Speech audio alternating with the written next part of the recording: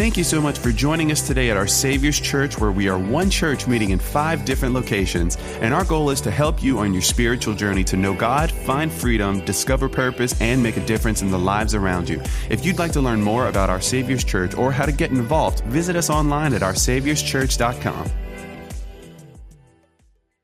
I want us to jump in to a message that's been on my heart that I think will touch you in an important way. And not just you, maybe even your children. And that's kind of where the focus I want us to think about just a little bit. Maybe this will be helpful to you. I hope it does. But I really hope this will be something that impacts your children as well. So I'm going to encourage you, take some notes. There's going to be a lot of scripture today. And you're going to want to grab that to be able to go back and dig. I know many of you use your notes on your phone, or some of you grab pen and paper. Either way is fine. Let's jump in. Over the last several weeks, we've been in a kingdom culture series. Y'all appreciate that kingdom culture, biblical worldview? Yeah, it was really, really good. And we were basically taking a good, hard look at the way we see things, right? And there's some times if you're not seeing things correctly, they get out of perspective for you. And here's some things that we looked at. If we don't see it the way that God sees it, I won't do it the way God does it. Right? If I don't see it the way God sees it, then I'm not going to do it the way that God does it. But it goes on from there. If I won't do it the way that God does it, it won't work the way that it was intended. Y'all follow me so far? Okay, we're going to take it up one more notch. If it doesn't work the way that God intended it, it won't accomplish in me what He desires for me. So this idea that we need to make sure we're seeing things the way God sees it really does benefit us. It's not to benefit Him, because the things that He wants to work in our lives will work for our lives, for our betterment.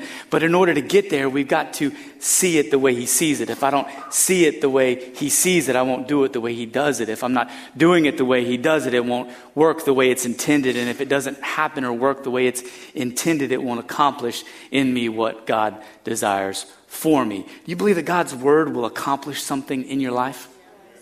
Absolutely. If you doubt that, elbow your neighbor and ask them what God's done and His word has done in their life. They could probably give you a long list of those things. Let me show you this in Scripture. Isaiah 55, verse 8 through 9, and then verse 11. It says, "For my thoughts are not your thoughts, neither are your ways my ways, declares the Lord. For as the heavens are higher than the earth, so are my ways higher than your ways, and my thoughts your thoughts." Verse 11. "So shall my word be that goes out from my mouth. It shall not return to me empty, but it shall accomplish that which I purpose, and shall," look at this, "succeed in the thing for which I sent it." And I need you to understand this, church. Our ability to see and do things the way that God sees and does things does a great deal, and has a great deal of impact whether or not we experience the things that God desires for us. Those of us that can say, man, God has done this for me. There's probably been some things that you've done as a result of something you've seen His way. And as a result of seeing it, you did it. As a result of doing it, you experienced it. And you got to see the fulfillment of His desires for you. I'll say it this way. If you want what God wants for you, start doing things the way He says to do them. If you want what God wants for you, start doing the things the way that He says to do them. I have the privilege oftentimes to interact with people at the highest of highs and the lowest of lows. And when they come to me and say, "Pastor, can we talk? Can you help me? There's a situation that's going on in my life. Can you help me?" Here's what we'll do. Here's what pastoral care would look like. When we sit down, you come and I listen. And I try my best to understand. And we open God's word and we read God's word on what God's word says for the situation. And then there's a choice that has to be made. You have to decide if you want to address your situation the way Scripture says to address a situation. Sometimes it's hard, sometimes it's painful, but ultimately you get that decision. And those who choose to operate the way God's word says to operate will experience in their situation what God intends for them to receive in that situation. Are you following me so far?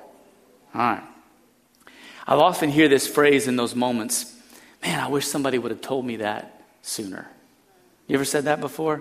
I wish I would have known that a long time ago. Where has this been? right? If I'd have known this, my life would have been different. How many of you realize something like that in your own life, and you're doing your best to make sure your kids know some of those things that you had to learn the hard way in the middle of that? And I've heard Pastor Jacob say it before this way. He says, wisdom is knowing at 30 what most people don't figure out until they're 50. Right? What if there was a way we could learn at 20 what most people don't learn until they're in their 40s, and we could continue that all the way down? Do you think it's possible that our kids could learn something at their young age that took us almost a whole lifetime to figure out? Do you think that they could learn that there were some things that God says about them and their life, that if they would just grab hold of it at a young age, they would be spared from a lot of the stuff that you and I had to walk through? Okay, I'm just going to talk to the other parents in the room, because y'all are with me today in the middle of this. I remember when I became a father, how much my life changed. I wasn't just like Tyler, but man, I changed tremendously. I started to think about things in my own life from that perspective. It was no longer just about me. It was about, man, how's this going to impact my kids? And there was this verse in Deuteronomy that, man, it hit hard once I became a father. And it's Deuteronomy chapter 6, verses 5 through 7. Look at this. You shall love the Lord your God with all your heart and with all your soul and with all your might.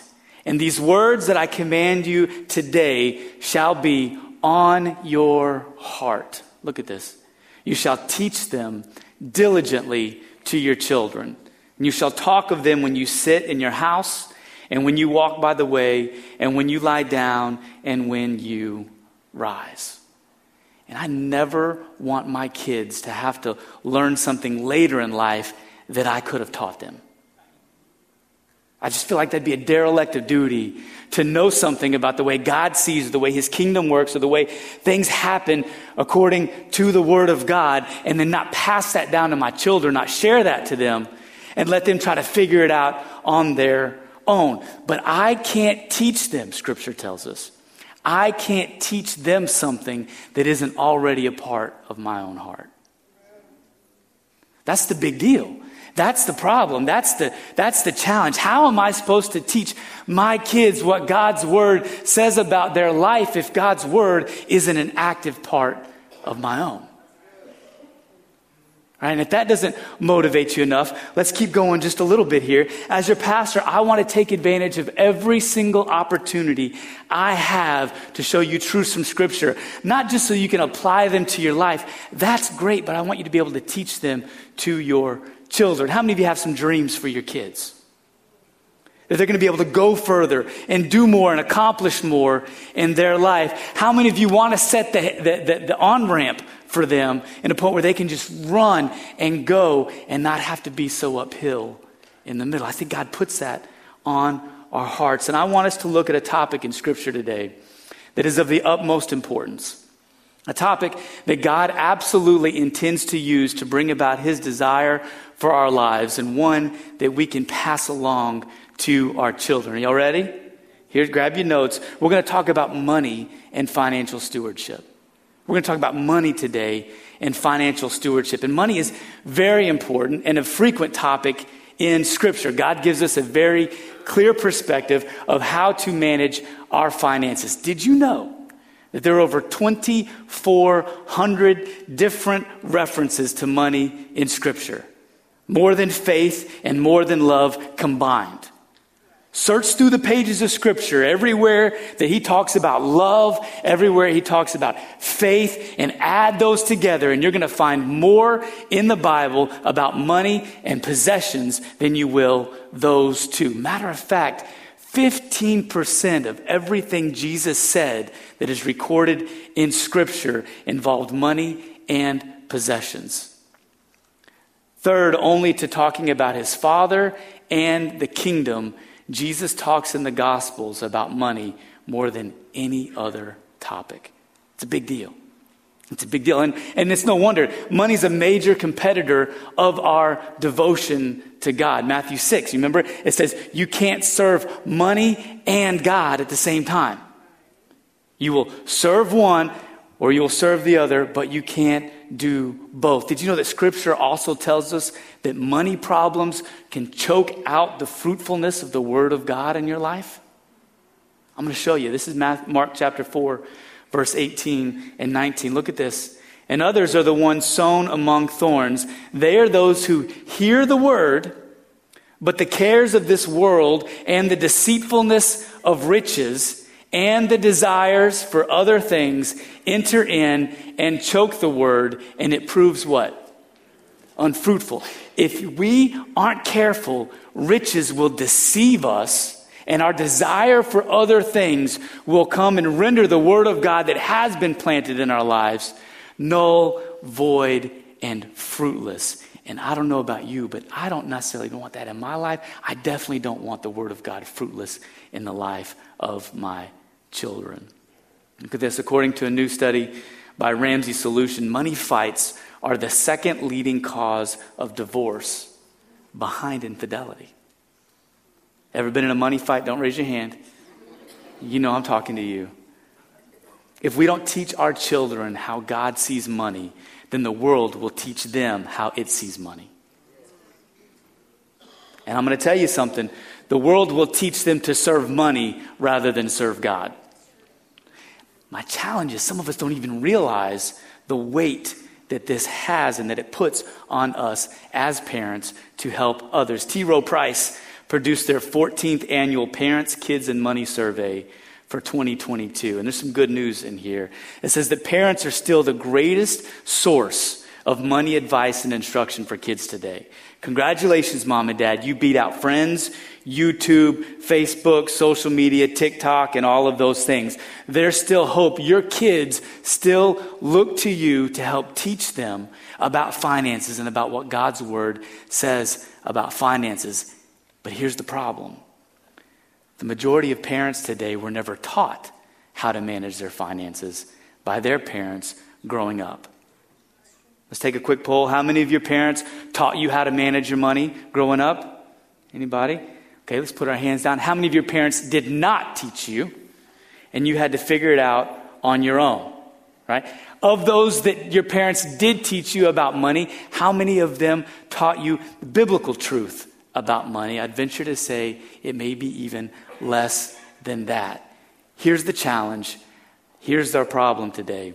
And it's this principle. We have a tendency to shy away from areas where we don't feel successful. And I'd venture to say the reason why your parents, as amazing as they were, and as much as they really did intend to do the best that they could for you, they probably didn't teach you because they didn't feel confident themselves in the way they were handling their finances. Nobody had told them.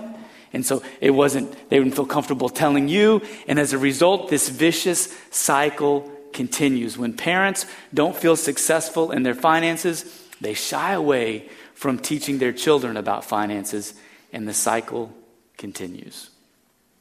It's a problem because we've got kids who have parents who don't know what this book says about money, and this book has a lot that it wants to say about our finances and how we steward that. My childhood was a little unique in that growing up, my mom was a commercial lender for the majority of my childhood. She worked at a bank and was responsible for helping people with their finances. She even had a season of life where she worked for one of those payday loan companies. You know what I'm talking about?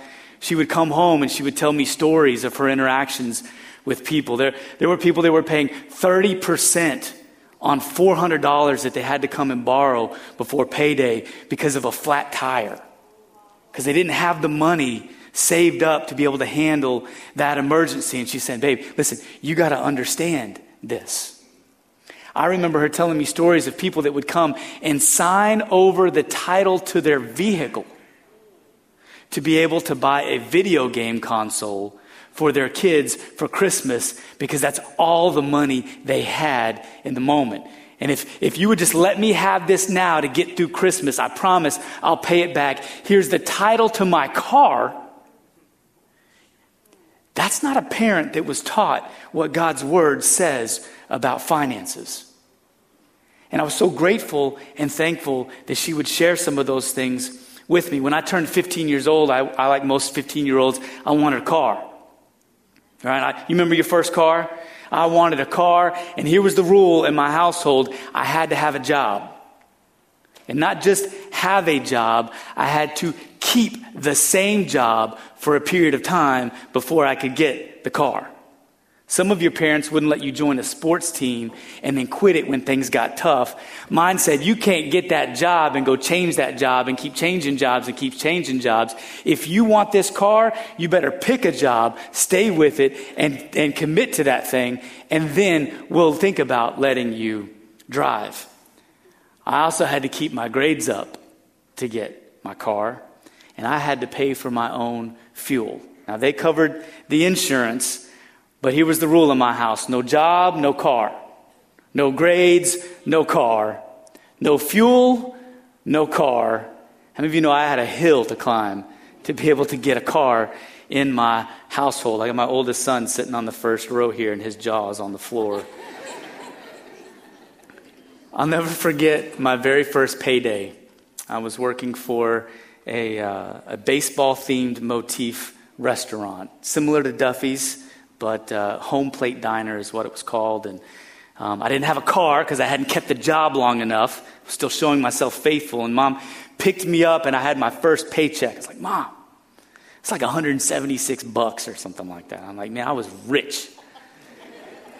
And I said, hey, how do I get this piece of paper into the green stuff? And she said, hey, don't worry, I got you covered. And we drove across the parking lot into First American Bank. And she took me inside and she made me open a bank account. And she made me take that check and sign the back of it and hand the whole thing to them. And I never got to see $1 of it. Because she opened me a checking account. And I'm 15. I'm like, what's a checking account? How do you even do? Can I have some of it? Like, I got to go to the movies later with some friends, and I've been working. That's that's more dollars than I've seen in quite some time in one place. Where did you say they're doing with it? And they gave me this little book. It had all these other pieces of paper in it called a checkbook. And she said, don't worry, you'll write a check when you need to spend money. I said, all right. She said, but listen, just because you have checks doesn't mean you have money. So you also have to take this other little booklet called a check register. Right? Some of you are just exhausted this far in the conversation. She said, every time you pay somebody something, you have to write it down and do a little bit of math so you know how much money you have in your account. I'm 15 years old, and she's making me keep a checking account. And with that, she added a brand new rule to the You're Not Going to Get a Car series here. And it says, if you overdraft your bank account, you will lose your car. All right, tell me how to do that again. How do I do this?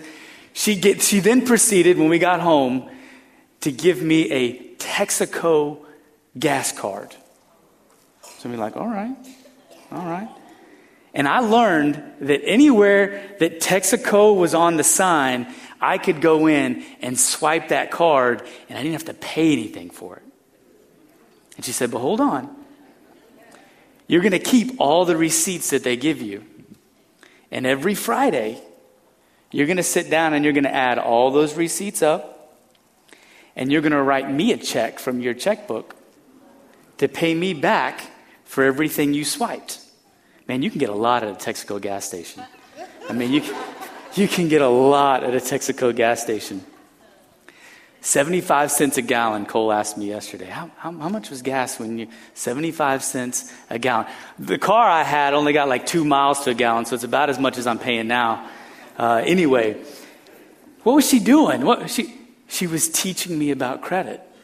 She was teaching me how to use that. And if my check didn't clear, she took away my car. I remember going to the movies with friends, and they would go to the ticket counter and they would wad up $5 bills and $10 bills and put them on and get their tickets. And I'm over there like, who do I make this payable to? 15 years old thinking, I got to write a checkbook. How's this going to work? But can I tell you something, church? Today I'm so grateful and so thankful for a mom. Kayla's got 2 hands in the air. For the intentionality. Can you say that with me?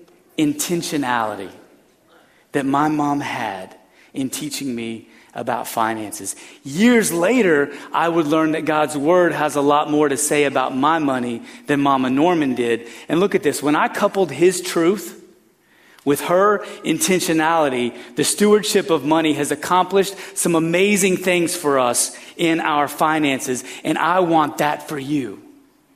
I want that for your kids. I want that for your family to come after. And here, I would say it this way. Here's Pastor Don's definition of financial stewardship. If I'll take his truth and add that to my intentionality, I'll end up with good stewardship. His truth, my intentionality, good stewardship. Try your hardest to do everything you know to do and subtract his truth, you will not have good stewardship. Learn everything you can about the way God says money's supposed to work, and don't be intentional about keeping up with your finances, and you won't have good stewardship. You only get good stewardship when you add his truth and your hard work and your intentionality. That's good stewardship. Are y'all with me so far today? Let's talk just a little bit more, because I need you to understand this is not just about you.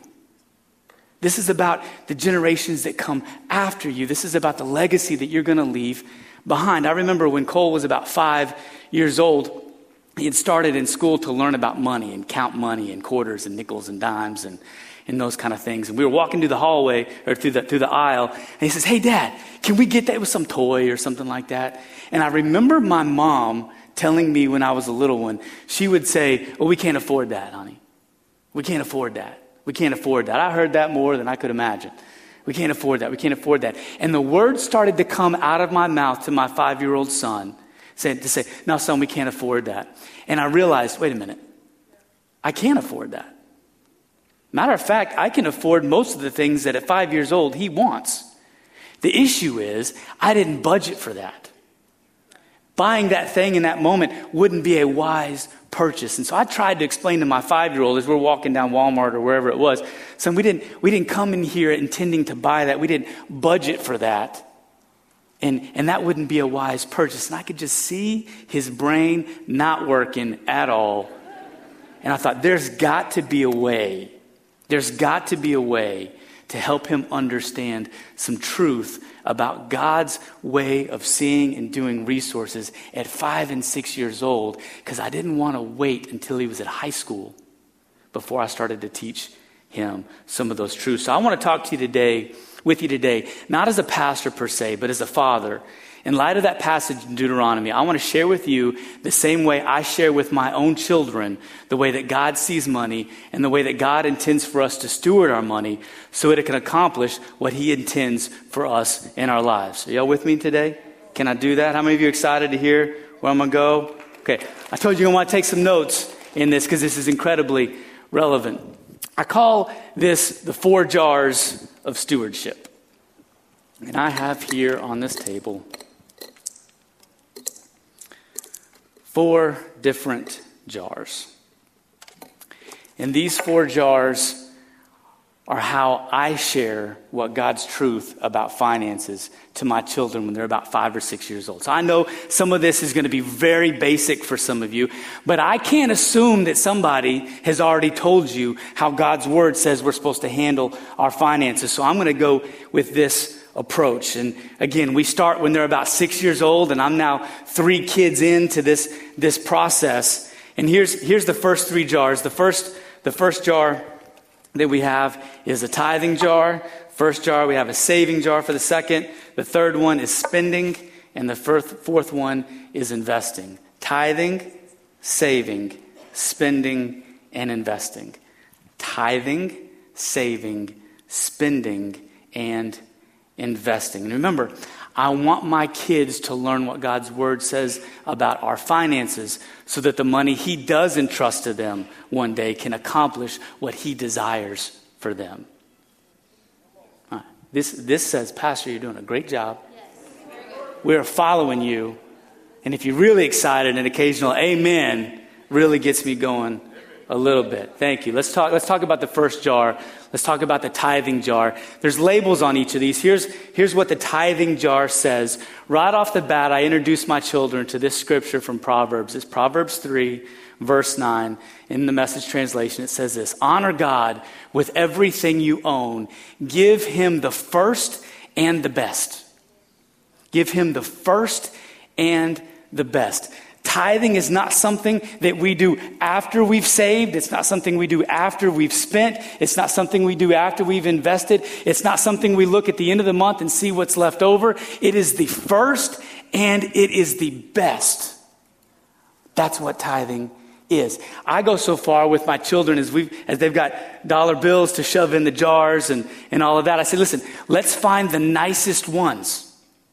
The crispest ones, the ones with the corners all together. Those are the ones that we're going to give back to God. Not the crumpled up ones. We're going to take the best and we're going to give it to him. And here's the lesson. Here's the lesson. This is the money that we return to God because we're grateful that he's given us so much. The way we return money to God is by giving to our church in tithes and offerings. Right off the bat, tithing is an expression of gratitude and thankfulness. Now, there's an entire series of sermons in those two sentences right there, but I need you to understand, this isn't the one where I'm going to unpack fully the biblical priority of tithing from both the New Testament and the Old Testament. I'll do that in a future message, but I need you to understand it's there. And at the bottom of this label on the tithing jar, I leave some instruction, and here's what the instruction says. 10% rounded up goes in here. 10% rounded up goes in here. Now, I know I just lost a bunch of you when I said 10%. You're like, oh, okay, listen, that's okay. I get it. But I want you to start at whatever percentage you can. That's what tithe means, though. Tithe means 10%, right? If it's not 10%, it's not tithe. It could still be giving and you could still be working toward that. But I need you to understand, when you read in scripture and it talks about the tithe, T-I-T-H-E is 10%. And you may even try to debate me on the existence of the tithe in the New Testament to justify why you don't have to tithe. And I wouldn't argue with you. I just want you to be generous. Can you say that? Generous. Well, Pastor John, what do you mean? Can I tell you the tithe is actually a forerunner to a more powerful principle of generosity? The tithe comes first before generosity does. Jesus takes many instructions from the Old Testament and not only carries them into the New Testament teaching, but he adds weight to them. I'll give you some examples. Jesus in Matthew 5 basically says, hey, you've heard it said, anyone who murders is liable for judgment, right? Then he goes on to say, he steps it up and says, anybody who's angry with his brother is liable to judgment. Here's what he's saying. Murder is wrong and is still wrong, but there's a more weighty principle at work now. Don't just stop at murder. I need you to start working on your heart around anger in order to get there. We'll go so far. Adultery is wrong, scripture tells us. Jesus steps it up to lust. Anyone who looks upon a woman in an immoral way is guilty of adultery. Those are Jesus's words. Before Jesus came on the scene, adultery was the only thing they had to worry about. Now he's saying we're going to step it up to a heavier matter of lust. And if you can't get a handle on lust, you're going to have the same judgment come upon you that adultery does. It's a heavier and a weightier principle. Same thing with divorce and sexual immorality. Divorce was allowed, but Jesus came and restricted it to the more weightier and only allows divorce on the grounds of sexual immorality. Jesus, more times than not, takes an Old Testament principle and makes it heavier. He doesn't do without it. He makes it heavier. Giving a tithe is what was required. Now the weightier principle is to give generously as a reflection of your heart. 2 Corinthians 9, 6-8 says this. The point is this. Whoever sows sparingly will also reap sparingly, and whoever sows bountifully will also reap bountifully. Each one must give as he has decided in his heart, not reluctantly or under compulsion, for God loves a cheerful giver. And look at this. And God is able to make all what? Grace abound to you, so that having all sufficiency in all things at all times, you may abound in every good work. God's plan for your finances is not just so that you could give, but that in your giving, grace could come to you and you'd have an abundance for everything he wants for you. If you'll start doing it his way, it'll accomplish the thing that he wants it to accomplish in your life. And I don't want my children to look one day and say, why is this not accomplishing for me the way I think it should work? Because they're not doing it God's way. I want them to see God's way so it'll accomplish for them the way God intends for it to accomplish. All three of these parts are absolutely true. You're no longer commanded to give, as if there was some kind of penalty if you don't. But we're not talking about penalty. We're talking about grace abounding, or more importantly, not abounding to you. Here's the second thing. Your heart will be reflected by your giving. God, you have my heart. I love you. But this is mine. Okay. Scripture tells us nothing will reflect your heart more than your giving. Also, you will reap according to the amount that you give. That's Scripture. That's not me. I'm not up here. Our Savior's church is going to be fine. We've got some of the most generous people. Tithing they've been tithing now we're working on generosity. This is not Pastor Don up here saying, you guys need to give. I'm saying this benefits you, and I want your children to understand how God sees it so finances can accomplish, grace can abound, and it will do the thing that he set out to do in your life. Y'all with me? All right, just checking. I've found that those who struggle with the lighter principle of tithing usually struggle with the weightier principle of generosity. Some of you are doing the math, you say, okay, well, that's all I got to do. I just got to work it in the budget. And 10% and do they never have to think about it again? I can automate it and all of that. It's not about the obligation. It's about the heart. And it's heavier to go to God and say, God, how much should I be giving? Because he may very well respond to you that it may need to be a little bit more in that moment than just the tithe. That's where generosity kicks in. And then I got to obey cheerfully to that. I created a tithe jar for my children so that as they grew in their stewardship, we could move up from there and begin to discuss generosity, right? I wanted them to start before they knew any different. This is the way God does it. We started with a tithe jar. I've heard it said, if you can't tithe $5 on 50, then you'll never tithe 500 on 5,000. And if all things are his anyway, and he himself is a good steward, wouldn't he entrust to his children those that he knew he could get it through them? If God can get it through you, watch him get it to you. That's how it works. I'm just giving you the principle.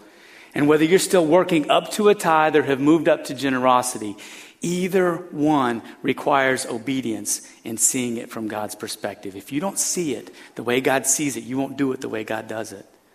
And if you're not doing it, it's not going to accomplish the thing that God intends for it to accomplish to you. We've got to be able to see it. How many of you are more than ready to move on to the next jar?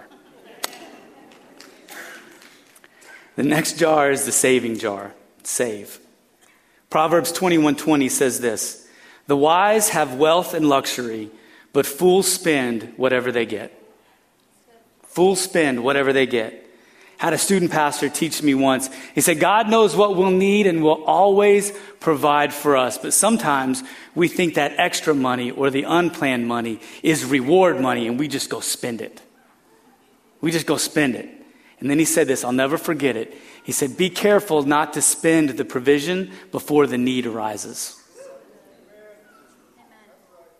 Don't spend the provision before the need arises. It is just in the nature and character of God to know what's coming down the road and to prepare you to be able to handle that. But sometimes we have extra left over and we think, oh, this is for me. When he's saying, no, this is for that.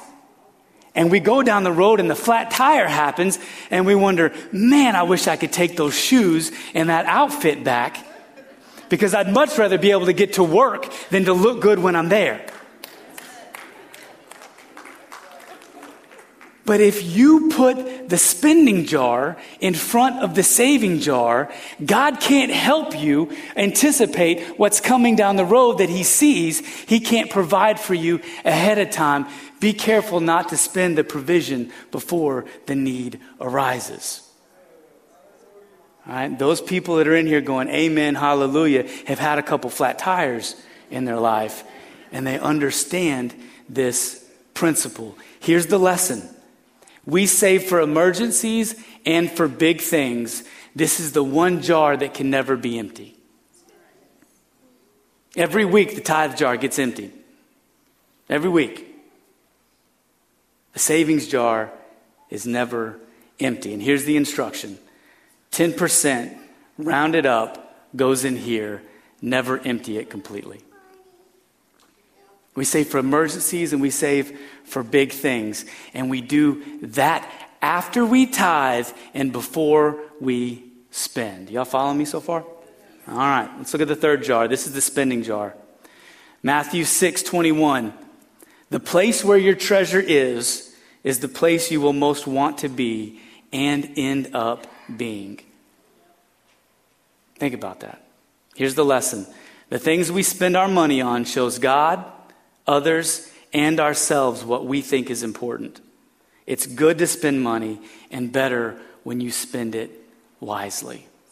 It's good to spend money. I want you to spend money. I just want you to spend it wisely. And how you spend your money will not only tell God what you think is important, it'll tell yourself and it'll tell other people what you think is important. Show me your calendar and your checkbook and I can tell you your priorities. That's how biblical finances works. And here's the instruction. The rest of it goes in here so you can learn to make wise decisions. And I'm telling you, there's an entire series of messages just in those two sentences. But essentially, for my children, the spending jar is their jar to learn how to make wise decisions with their spending. Here's what that looks like. If they want to spend it on something silly, we let them. I remember Avery was at the store, dollar store, whatever, wanted to buy a little chintzy little paddle ball, you know, with the paddle and the rubber ball, it bounces. It broke in like 2 minutes. I said, so son, let's talk about that. How much did that cost? $2. It's a lot when you're 5. You wish you still had that $2? Yeah. Was that a wise purchase or a foolish one? Yeah, it was kind of foolish. Yeah, it's kind of foolish.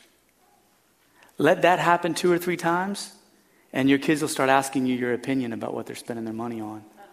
Because they understand there's wisdom in there. You can spend money on foolish things, or you can spend money on wise things. I'd rather them blow $50 unwisely on a toy when they're 10 than have them blow $5,000 unwisely on a toy when they're 30. Some of us didn't learn that there was foolish and wise ways to spend our money when we were little. And so we have to figure that out when the stakes are higher, when you got a family to provide for, and you realize, man, you know what? They won't take that boat back and give me the same amount of money as I bought for it in the middle of that. I like fishing. Let's go. I'm going to go in your boat because I'm not buying one. I had a very wealthy individual tell me once, if it floats as fast, it flies, or faces water, lease it, don't own it. I'm going to say that again. Some of you need to write that down. If it floats, is fast, it flies, or faces water, lease it, don't own it. There's wisdom in there. These things we spend our money on shows God, others, and ourselves what we think is important. This is biblical spending. And we let our kids operate this way for a few years, just the 3 jars. We do it with them. They don't access these jars by themselves. They don't just go and do their thing and blah, blah, blah. No, they got to come because I'm teaching them the priority of it. Now, I got to keep small denominations on hand because they come home with a $20 bill and we got to break it down and they learn what 10% is. It's $2 and the best $2 goes in the tithe jar first. And then there's another $2 that goes in the savings jar. And then that leaves them $16 that they get to put in the spending jar. And I don't care how they spend it. It's theirs to learn to make wise decisions. And after a few years, it's fun to watch which ones of my children are spenders and which ones are savers. All right? I'll pick on Cole because he's in the room. Cole is the most apt to put more in the saving jar than he is in the spending jar. Have you know that's going to fare well for him later on in life?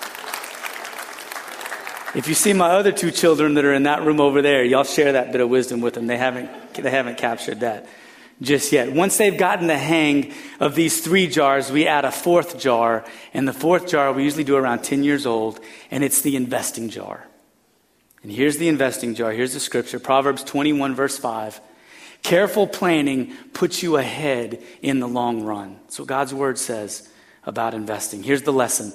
Money can make more money for us if we'll invest it and leave it alone. Oh, some of you are doing the investing thing, but you pull it out every day and it's not doing anything for you. You got to put it in and leave it alone. Here's the instruction. This money comes from your spending jar. It's money that you could spend, but you choose to invest it instead. We don't pull money from tithing, and we don't pull money from savings when we invest.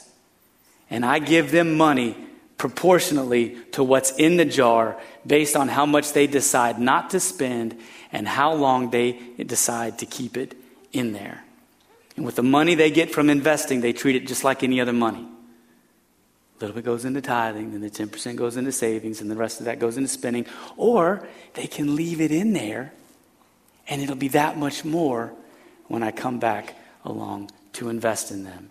Y'all follow me so far? I'm telling you, it's just what God's word says. Do I want this for you? Answer, yes. But who do I really want it for? Your children. I want your children. Let's stop that cycle of not knowing how to help our kids with their finances. Let's get this. Parents, you're the primary source for how your children will learn biblical stewardship. You'll be the one that teaches them and tells them how God sees money and how the Bible instructs us to steward it. You're going to be the one to help remind them that God's plan is to bless them financially, but it involves them first seeing the money is all His to begin with. God is the best steward. And He wants to entrust to you riches that will accomplish things He wants to desire to accomplish in your life. But you yourself wouldn't put resources into a bad investment. I want us to be good investments for kingdom dollars. That God would know, man, if He could get it to me, He could get it through me. Remember our verse in Deuteronomy chapter 6:6-7? And these words that I command you today shall be on your heart. You shall teach them diligently to your children. You have to get this in your own heart first. That's what I want for you. Your own heart first before you begin to teach it. And listen, I know many of you, nobody's ever told you this before. And you may be sitting there right now saying, man, I wish somebody would have told me this a long time ago. That's okay. That's why we're here. But let's start looking at things from God's perspective. Let's start looking at them from God's perspective. Let's start doing it His way. Let's get it into our hearts and watch it change a generation to come behind us. Let's watch it change a generation. The enemy wants the wealth in this room to stop in this room. Because he does not want this kingdom-minded group of individuals we have teaching some kingdom-minded next generation on how God intends for finances to happen. He wants to stop it right here and to get you to be quiet when it comes to teaching your children about finances. I've told you several things today. I've told you that His ways are not our ways. It's not intentional, but it's scriptural. It's biblical. We can find it. His thoughts are not our thoughts. You're not going to wake up one day and just think this. You got to learn from God's word. I told you that God has a plan to bless you and to prosper you, to give you enough, not only for yourself, but to have enough to be able to give. I've told you today that you can spend foolishly or you can spend wisely. It's good to spend money. I'm not anti-money. I'm anti-foolish spending. I've told you that His word will accomplish what it intends to accomplish you if you'll see it how He sees it, if you'll do it how He wants you to do it. Do you you know that all these truths today are in one single passage of Scripture? I told you you'd want to take notes. One single passage of Scripture today will show you all of this in one place. Look at this, Isaiah 55. I'm going to read the whole thing. Verse 1. Come, everyone who thirsts, come to the water. He who has no money, come, buy and eat. Come, buy wine and milk without money and without price. Why do you spend your money for that which is not bread, and your labor for that which does not satisfy? Listen diligently to me, and eat what is good, and delight yourselves in rich food. Incline your ear and come to me. Hear that your soul may live, and I will make with you an everlasting covenant, my steadfast, sure love for David. Behold, I made him a witness to the peoples, a leader and commander for the peoples. Behold, you shall call a nation that you do not know, and a nation that you did not know, you shall run to you, because of the Lord your God and of the Holy One of Israel, for he has glorified you. Seek the Lord while he may be found. Call upon him while he is near. Let the wicked forsake his way, and the unrighteous man his thoughts. Let him return to the Lord, that he may have compassion on him and to our God, for he will abundantly pardon. For my thoughts are not your thoughts, neither are your ways my ways, declares the Lord. For as the heavens are higher than the earth, so are my ways higher than your ways, and my thoughts than your thoughts. For as the rain and the snow come down from heaven, and do not return there, but water the earth, making it bring forth and sprout. Look at this. Giving seed to the sower and bread to the eater. So shall my word be that goes out from my mouth. It shall not return to me empty, but it shall accomplish that which I purpose, and shall succeed in the thing for which I sent it. For you shall go out in joy and be led forth in peace. The mountains and the hills before you shall break forth into singing, and all the trees of the field shall clap their hands.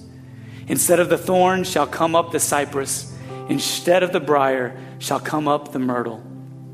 And it shall make a name for the Lord, an everlasting sign that shall not be cut off. I want to invite you to bow your heads with me today.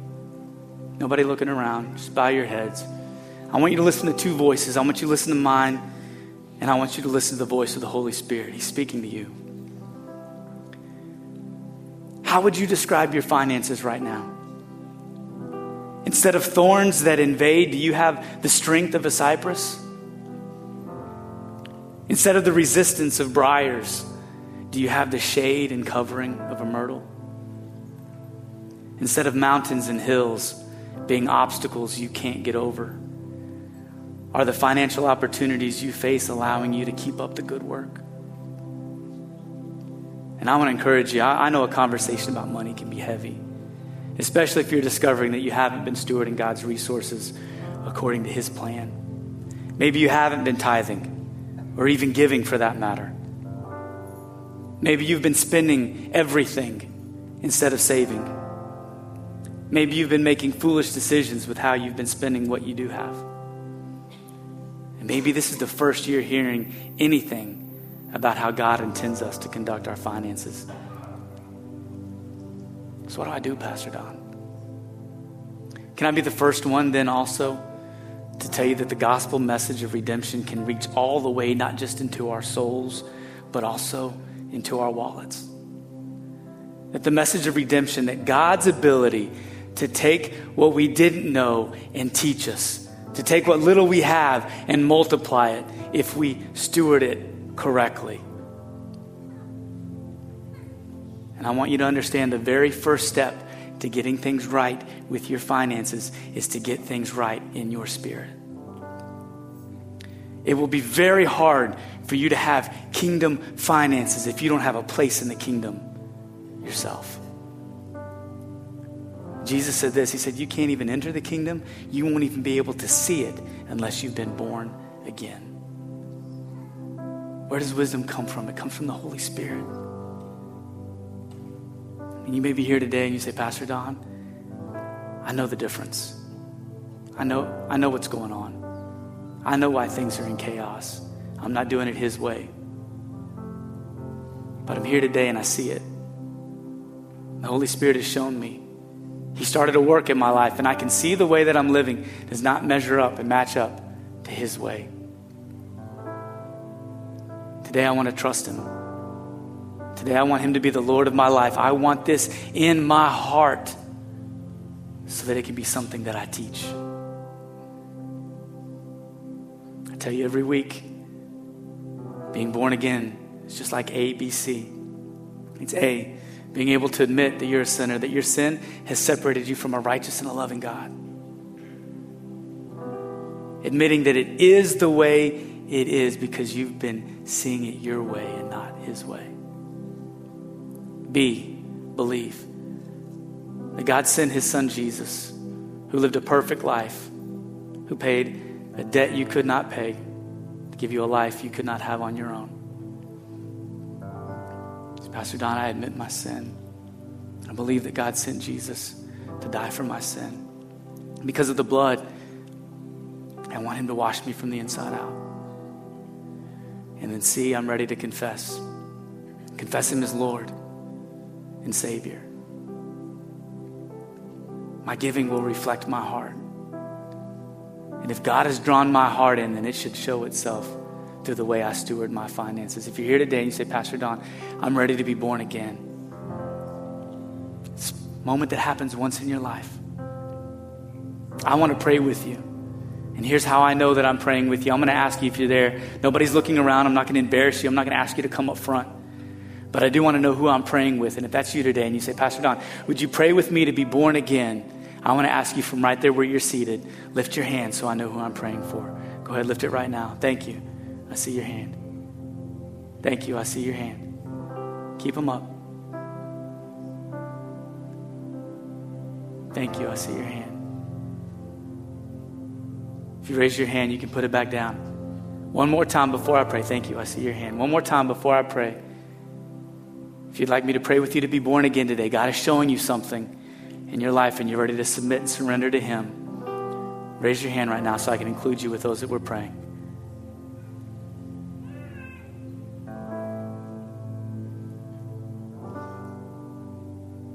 Thank you. I'm going to invite those of you that raised your hand to pray this prayer with me. And I want all of us to pray this prayer, indicative of the fact that nobody goes through Christianity alone. Say this with me. Dear Lord Jesus, I believe that you're the Son of God. I believe that on the cross, you took my sin, my shame, and my guilt, and you died for me. I believe you rose from the dead to give me a place in heaven, a purpose on earth, and a relationship with your Father. Today, Lord Jesus, I turn from my sin to follow you with all my heart, no matter what it costs me. God is my Father. Jesus is my Lord and Savior. The Holy Spirit is my helper. And heaven is now my home. In Jesus' name, amen, amen. Can we celebrate with those who raise their hand to be born again?